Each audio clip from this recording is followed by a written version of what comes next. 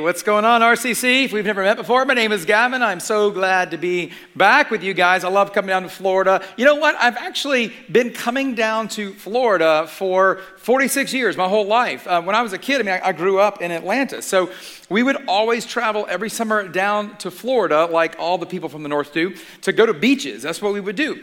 And as a kid growing up, we would always go to two places, New Smyrna Beach and Daytona Beach, right beside each other, right? We always went to one of those two, stayed in a condo, and I loved it. I mean, that kind of the epicenter of my beach experience was going out with usually a friend. We had a few families who would go on our rafts. I was always worried that my raft would be like a shark attractant color, so that was always nerve-wracking. But we would always go out and see who could get toppled by the waves the worst. That was kind of the epicenter of our beach Florida vacations. But then at one vacation, my mom and dad said to us and our friends and the family, they were like, hey, we're going to kind of leave the beach for the day tomorrow, and we're going to go do something different. They didn't tell me what it was, and so I was kind of bummed about it. I was ready to go be shark bitten and avoid all the waves. But they said we're going to go do something fun tomorrow. Didn't know what it was. We got up early. Little did I know, we were traveling into Orlando. And as you know, Orlando is the home for some pretty cool things like Universal and Disney. Now, back then, I think it was just Disney, and that's what we did. We went to Disney World, Magic Kingdom. I was so excited to do it. Quick story. We're in line for Space Mountain. It's like a 2-hour line. I mean, it's ridiculous, right? We get to the very front of the line. My cousin was with me, and she says, right before we get on, I don't think I can ride it. I have to go to the bathroom.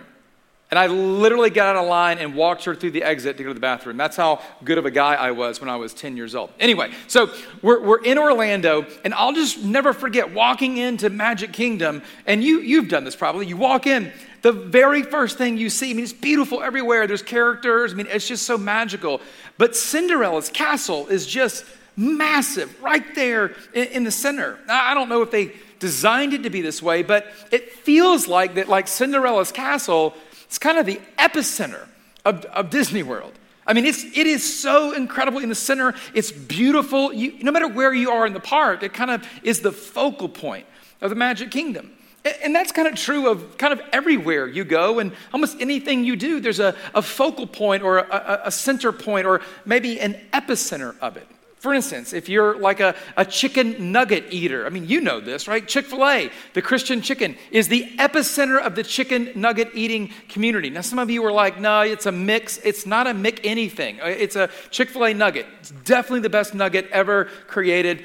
Lord attesting to that. No question. It's Christian chicken, of course it is, right? Or how about this? Like in sports, the Atlanta Falcons, for instance, they're the epicenter of disappointment. That's where they are. And as a kid growing up, maybe this is your story too. As a kid growing up, I was a church kid. Went to church all the time. We were always in church. We were there on Monday nights. We were always there on Wednesday nights, Sunday morning, oftentimes Sunday nights too. We had Sunday school. We had youth group. It was so much fun in a way. But growing up as a church kid in a religious family, we constantly use the phrase, it's time to go to church. And nobody said this out loud, but growing up, going to church felt like what we did so we could go be with God, so we can visit God. I'll just tell you, be honest, growing up, in a very real way, at least for me, the church was the epicenter of Christianity. The church is where you went to kind of be with God. Now, I wasn't, kind of silly enough to think God lived at the church, but it kind of felt like he might have, or at least he showed up there when we showed up. because we didn't really do much God stuff when we were at home or on the Little League field, but when we went to church, that's where God must be, because that's where we did all the kind of God things. Now, I should tell you, that's not how this really works. I work at a church. I kind of know that. But Jesus didn't think it worked that way either. Jesus said a couple of things about this idea. I'm going to share two of them with you today. And I kind of wish he would have said it a little differently. It would have given me as a pastor, as a church worker, a little more job security probably. But when Jesus talks about faith and then the church and kind of his interactions with us, he does not in any way seem to indicate that the church is the epicenter of faith or of Christianity. Here's the first thing he said, and you may have seen this before. He's having a conversation with some people, and in this conversation, they ask him a really hard question, and he responds by saying something really incredible. Now, when we read it today, it's pretty incredible. 2,000 years ago, it was basically blasphemous what he said. He said, now I am the way, I'm the way, talking about himself, and I am the truth, and I am the life. No one comes to the Father except through me. Now, it's impossible to understand the significance of this statement 2,000 years ago. I mean, today we can see this and think, that's a big deal. I mean, Jesus is the way to God. He is the way, the truth, and he is the life. No one else gets to God. No one else has a right standing with God outside of a faith relationship with Jesus. But 2,000 years ago, if you'd have heard this, you would have been running away. Because you would have expected Jesus to say that, yeah, I have some truth and I can offer you some life, but people go to the Father through the temple, their version of church, through the priest, not through Jesus. It's a big deal to separate kind of the purpose of the church and kind of how faith and relationship with God kind of works. But then he kind of builds on it and makes it even harder to understand the purpose of the church. Right before Jesus goes back to heaven, I mean, maybe you know the whole story. It's the Easter story. He's crucified, by the way, for saying things just like that. That's why he got crucified. He dies on a cross. 3 days later, he comes back to life. He spends about 40 days hanging out on earth. I mean, 400 and something people spent time with him, saw him. I mean, a real resurrected Jesus. And then he ascends to heaven. But right before he does, he's gathered with his disciples. And he's telling them some of the most critical things they need to understand. And here's one of the things he told them. He said, and surely I, Jesus, I am with you always to the very end of the age. No matter where you go, I am there with you. When you go to the temple, I am there with you. But when you go home, I'm there with you too. And when you go to work, I am with you. When you go to the Little League field, I am with you. No matter where you are, I go because I am with you. That's why we call it a personal relationship with Jesus. This is why the mission of our churches are to lead people into a growing relationship with Jesus. This idea that this relationship with Jesus, the way, the truth, the life, directly the pathway to God, it's highly personal. Because everywhere you go, Jesus goes with you.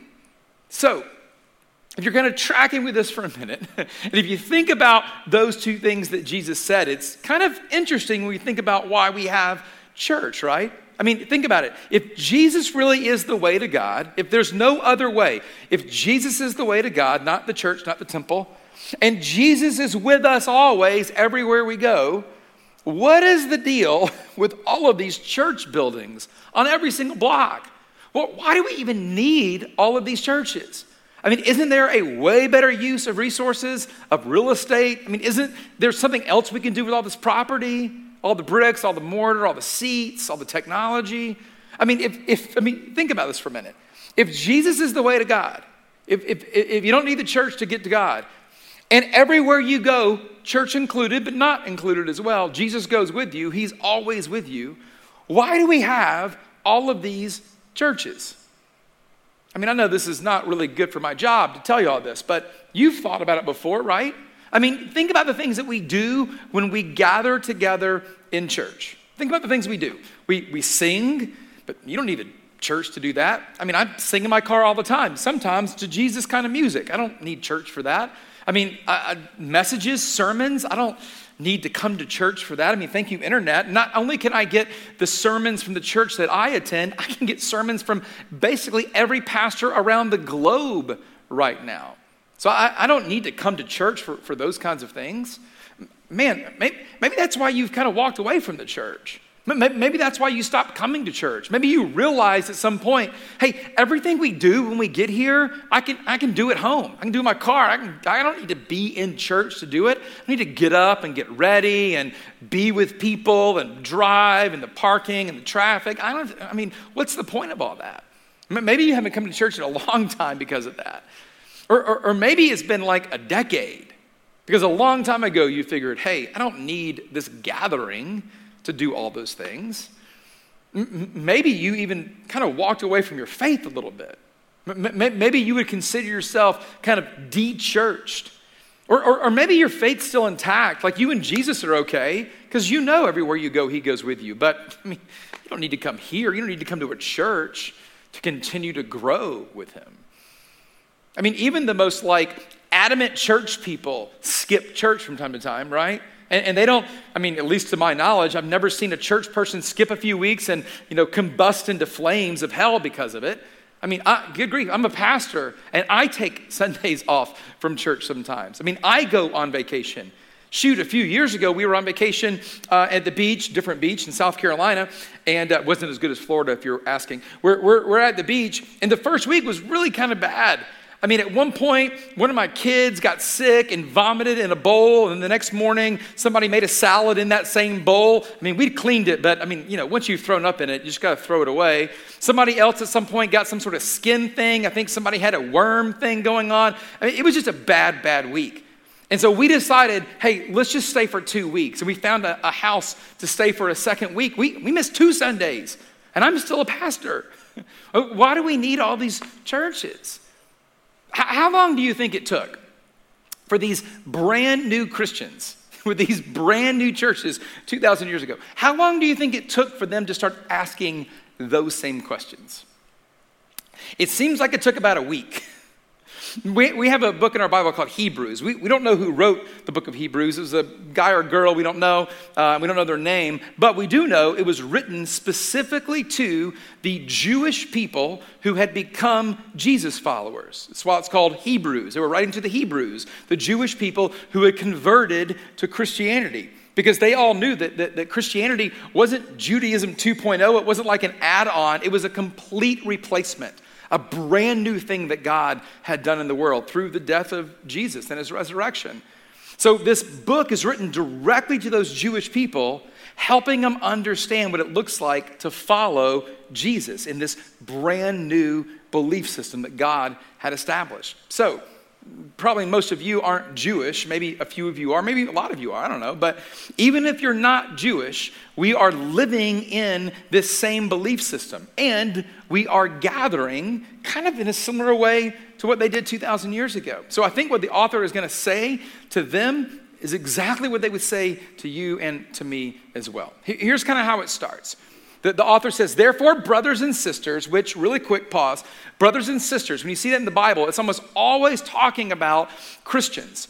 And the reason is because when you put your faith in Jesus, we're told that we are adopted into the family of God. So in a very kind of literal way, when you see another guy or a girl, they kind of are your brother in Christ or your sister in Christ. We don't really call them that very often. That would be a little weird maybe, but that's exactly what they are. And that's what the author is writing about and writing to the brothers and sisters, the family members in God's family. So therefore, brothers and sisters, since we have, and I'm going to go back through this in a minute. This is so much stuff in here.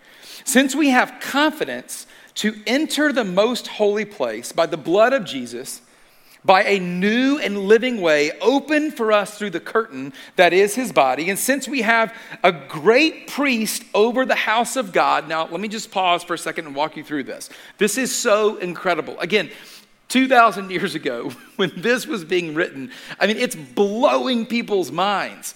See, if you were a Jewish person 2,000 years ago and you wanted to connect with God, do you know what you did? you had to bring a sacrifice to the temple.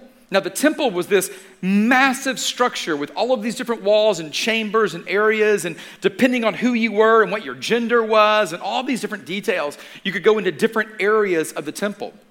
But at the very center of the temple was the Holy of Holies, the most holy place, as it's written here.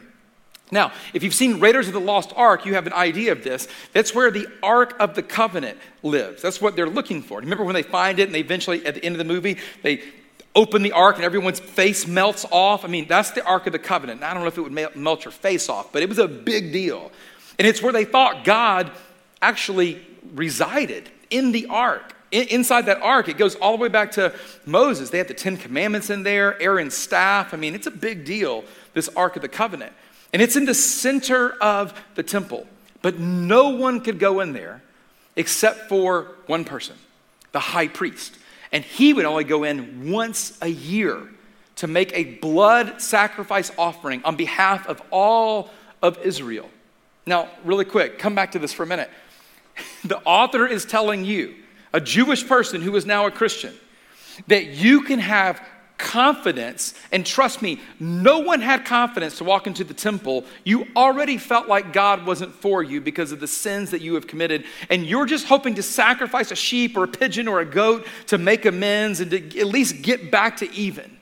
But there's definitely no confidence in any area of the temple, much less behind the curtain that separated the outer area from the inner holy place. The author says, as a Jesus follower, because of what Jesus did on your behalf, you can have confidence to enter the most holy place because of the blood of Jesus. That Lamb of God, we call him sometimes, because he was a final sacrifice. And because of this kind of new and living way that has been opened for us, that it actually tore the curtain down. Did you know that? When Jesus died on the cross in the temple in Jerusalem, this huge, massive curtain that separated the Holy of Holies from the outer area ripped into, symbolic that God has left the temple and he lives in you. He indwells in your spirit. So the author continues, let us draw near to God, because we have all this confidence now. We can do that on our own, personally. Let us draw near to God with a sincere heart and with the full assurance that faith brings, having our hearts, and this is a little bit gross in a way, but it's so symbolic of what happened to the temple, having our hearts sprinkled like with blood to cleanse us from having a guilty conscience and from having our bodies washed with pure water. It's this beautiful kind of poetic way of saying that because of your faith, you have been washed clean and you can have perfect confidence in the hope that you have, that you can have perfect confidence in your right standing relationship with God. The author kind of concludes the idea and they say, let us hold, and I love this word, unswervingly. Like no matter what happens, no matter what kind of curveballs life throws at you, it doesn't matter. We're going to hold unswervingly to this hope that we profess, hope that we can have this confidence.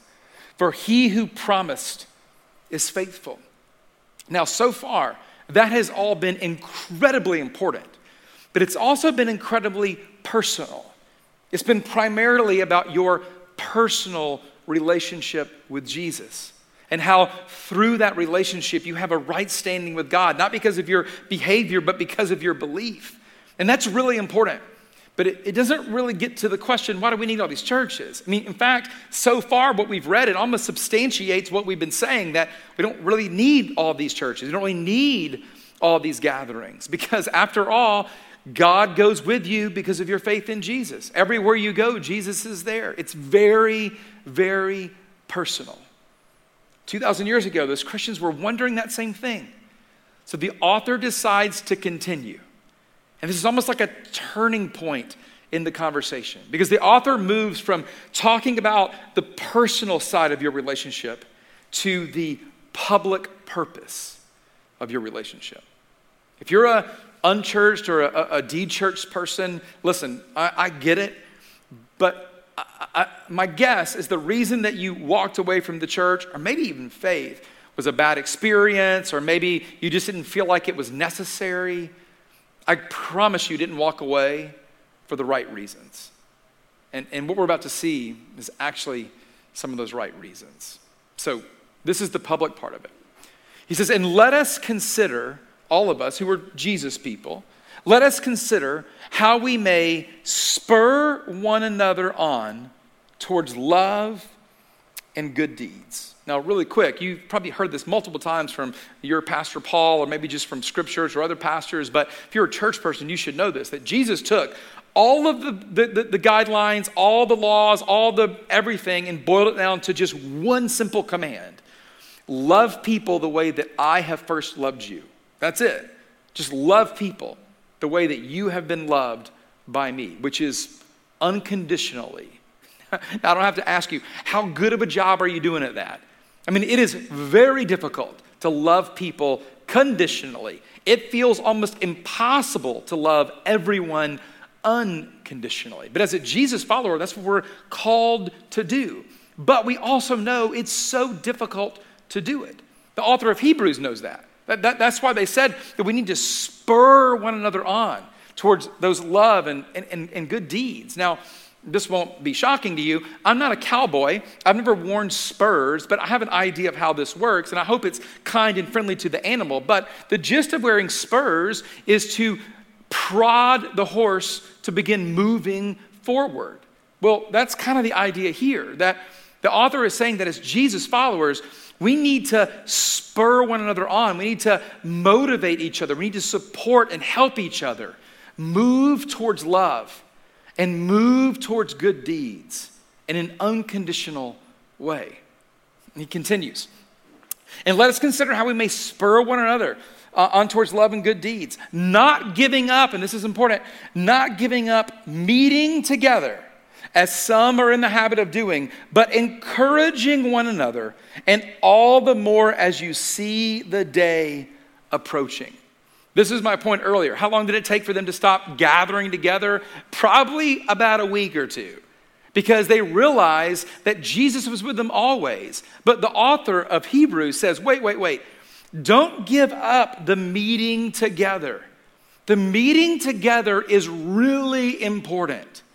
But it might be important for something you've never thought of. See, here's what we have to kind of understand as the church and what this gathering is all about.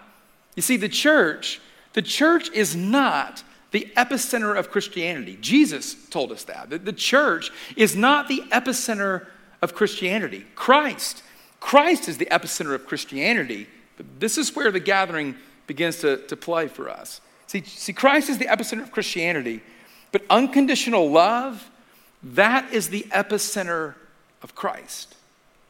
And I promise you, you did not walk away from the church or from faith because of too much unconditional love.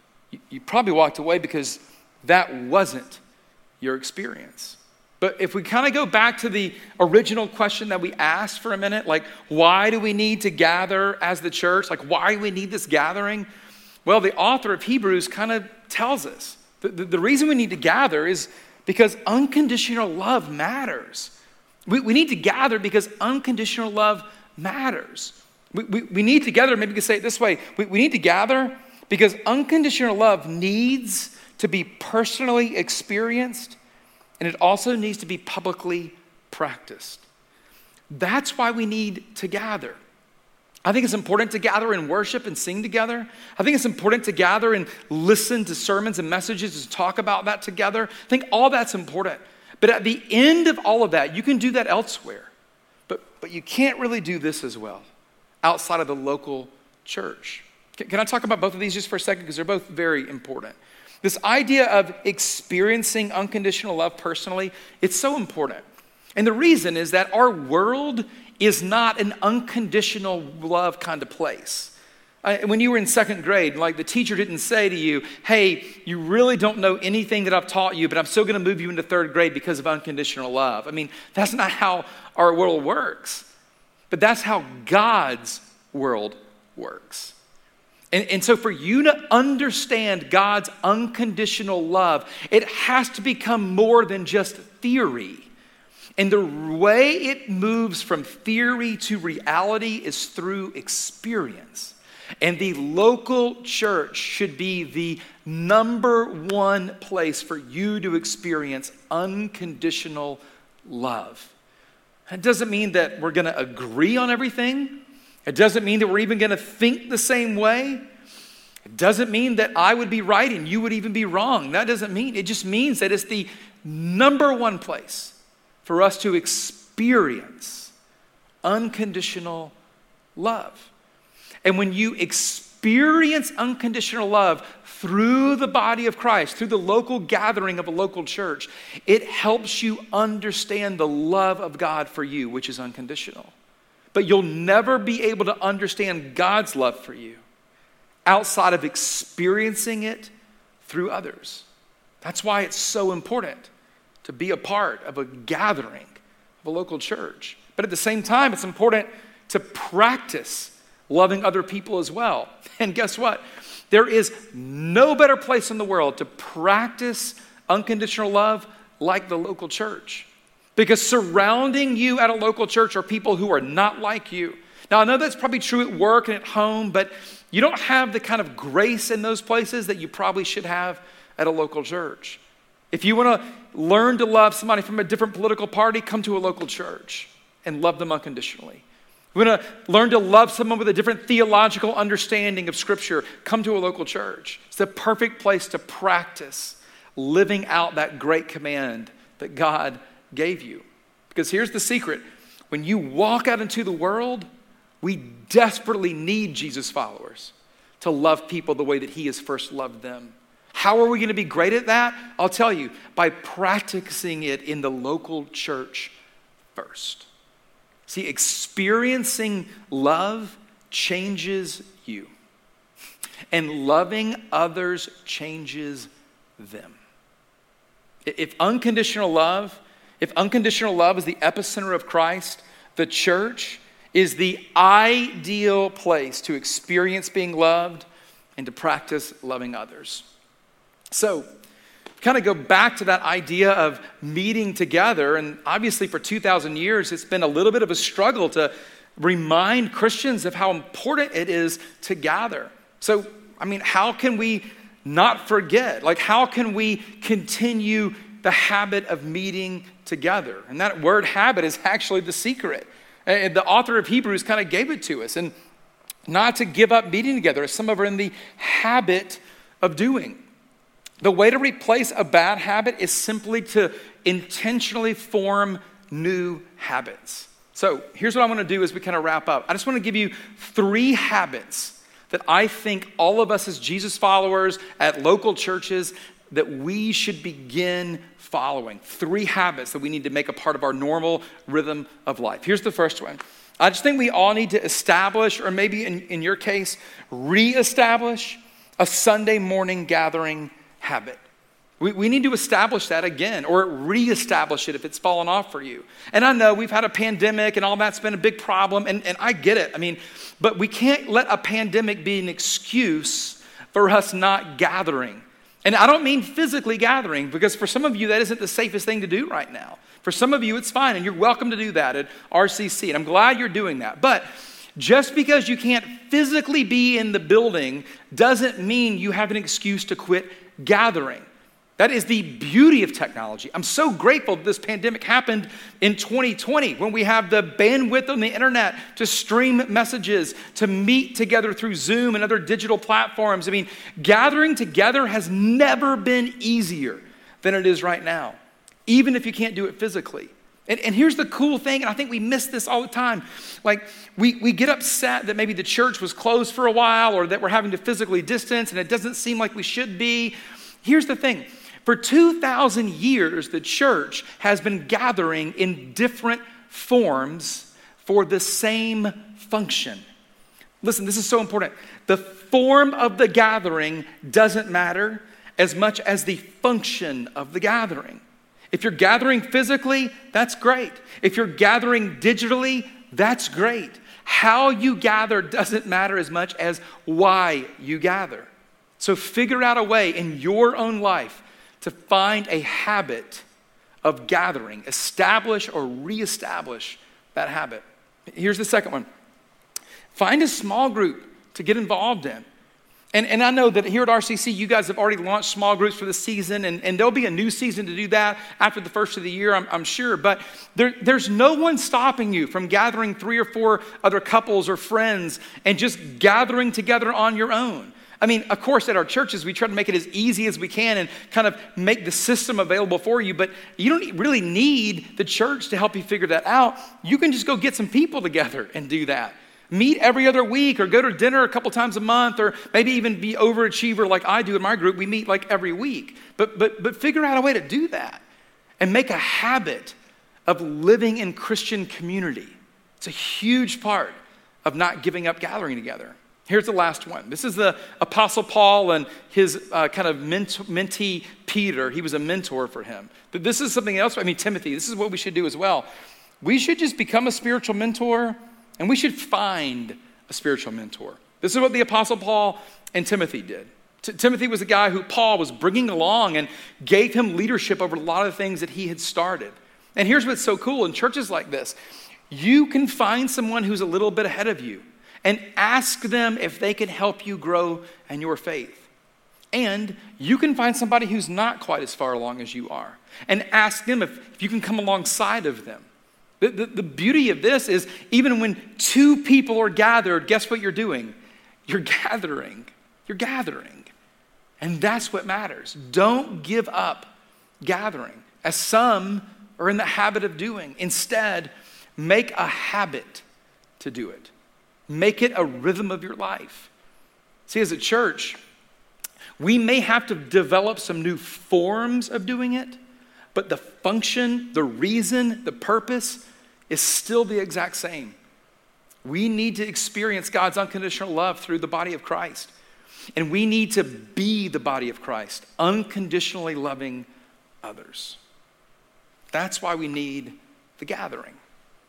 I don't know if you've ever heard of a guy named Eugene Peterson. He wrote a kind of translation, or maybe you would call it a transliteration of the Bible. He basically took the Bible and tried to put it in the most modern terms he could. It's called The Message. I like to read The Message. I read 3 or 4 different versions of the Bible. I like to compare them, and it's one of the ones I like to read because it's just written in a way that's different. It makes me think a little bit differently about the Scripture. Here's something he said about community. I think it's the perfect way to wrap up this conversation. Here's what he said. He said, there can be no maturity in the spiritual life, which I'm assuming you want, no obedience in following Jesus, no wholeness in the Christian life, apart from an immersion in and embrace of community. And where do we get that? Through the local church, through the gathering. I am not myself by myself, he says. Community, not the highly vaunted individualism of our culture, is the setting for living the Christian life. And you know what? I agree with Eugene. There is nothing like the local church. There is nothing like the local gathering. If you've been a part of one for a long time, I hope you know that. And I hope you continue to make it a habit. If you've kind of fallen away from it, I hope you reestablish that habit. And if you have fallen away and you have no plans to come back, here's what I would just beg you to consider. Did you walk away because of God's vision for the local church? Or did you walk away because of the experience that you had that didn't line up with God's unconditional love for you? If that's why you walked away, you should consider trying it again. I mean, I hate to admit it, but the church is just created locally by broken people, which means there are going to be no perfect churches because there are no perfect people. But that's perfect because it means that you can be here because just like me, you're imperfect. The church is the perfect place for imperfect people to experience unconditional love and to practice loving others. Can we pray together? Heavenly Father, thank you so much for the local church. Thank you in the kind of seasons of my life where I have felt like, does it really matter? Do we have to do this? Do we need to get up? Thank you for just pushing me to not give up on the local church because it has changed my life. It's changed my family's life. God, I pray that generations beyond me's lives will be changed because of their experience in local churches. And I pray as local churches that we'll get this right too, that we won't be an unsafe place for people to come and experience unconditional love, that we'll be the safest place in the world for people to show up imperfect, knowing that we are all imperfect and you love us like crazy anyway. So God, give us just the wisdom to understand how to live that out in our local churches, and then give us the courage to do it. Showing up is one thing. Loving other people is a whole nother thing. I pray that we get that part right too. Jesus, we love you. Pray all of this in your name. Amen.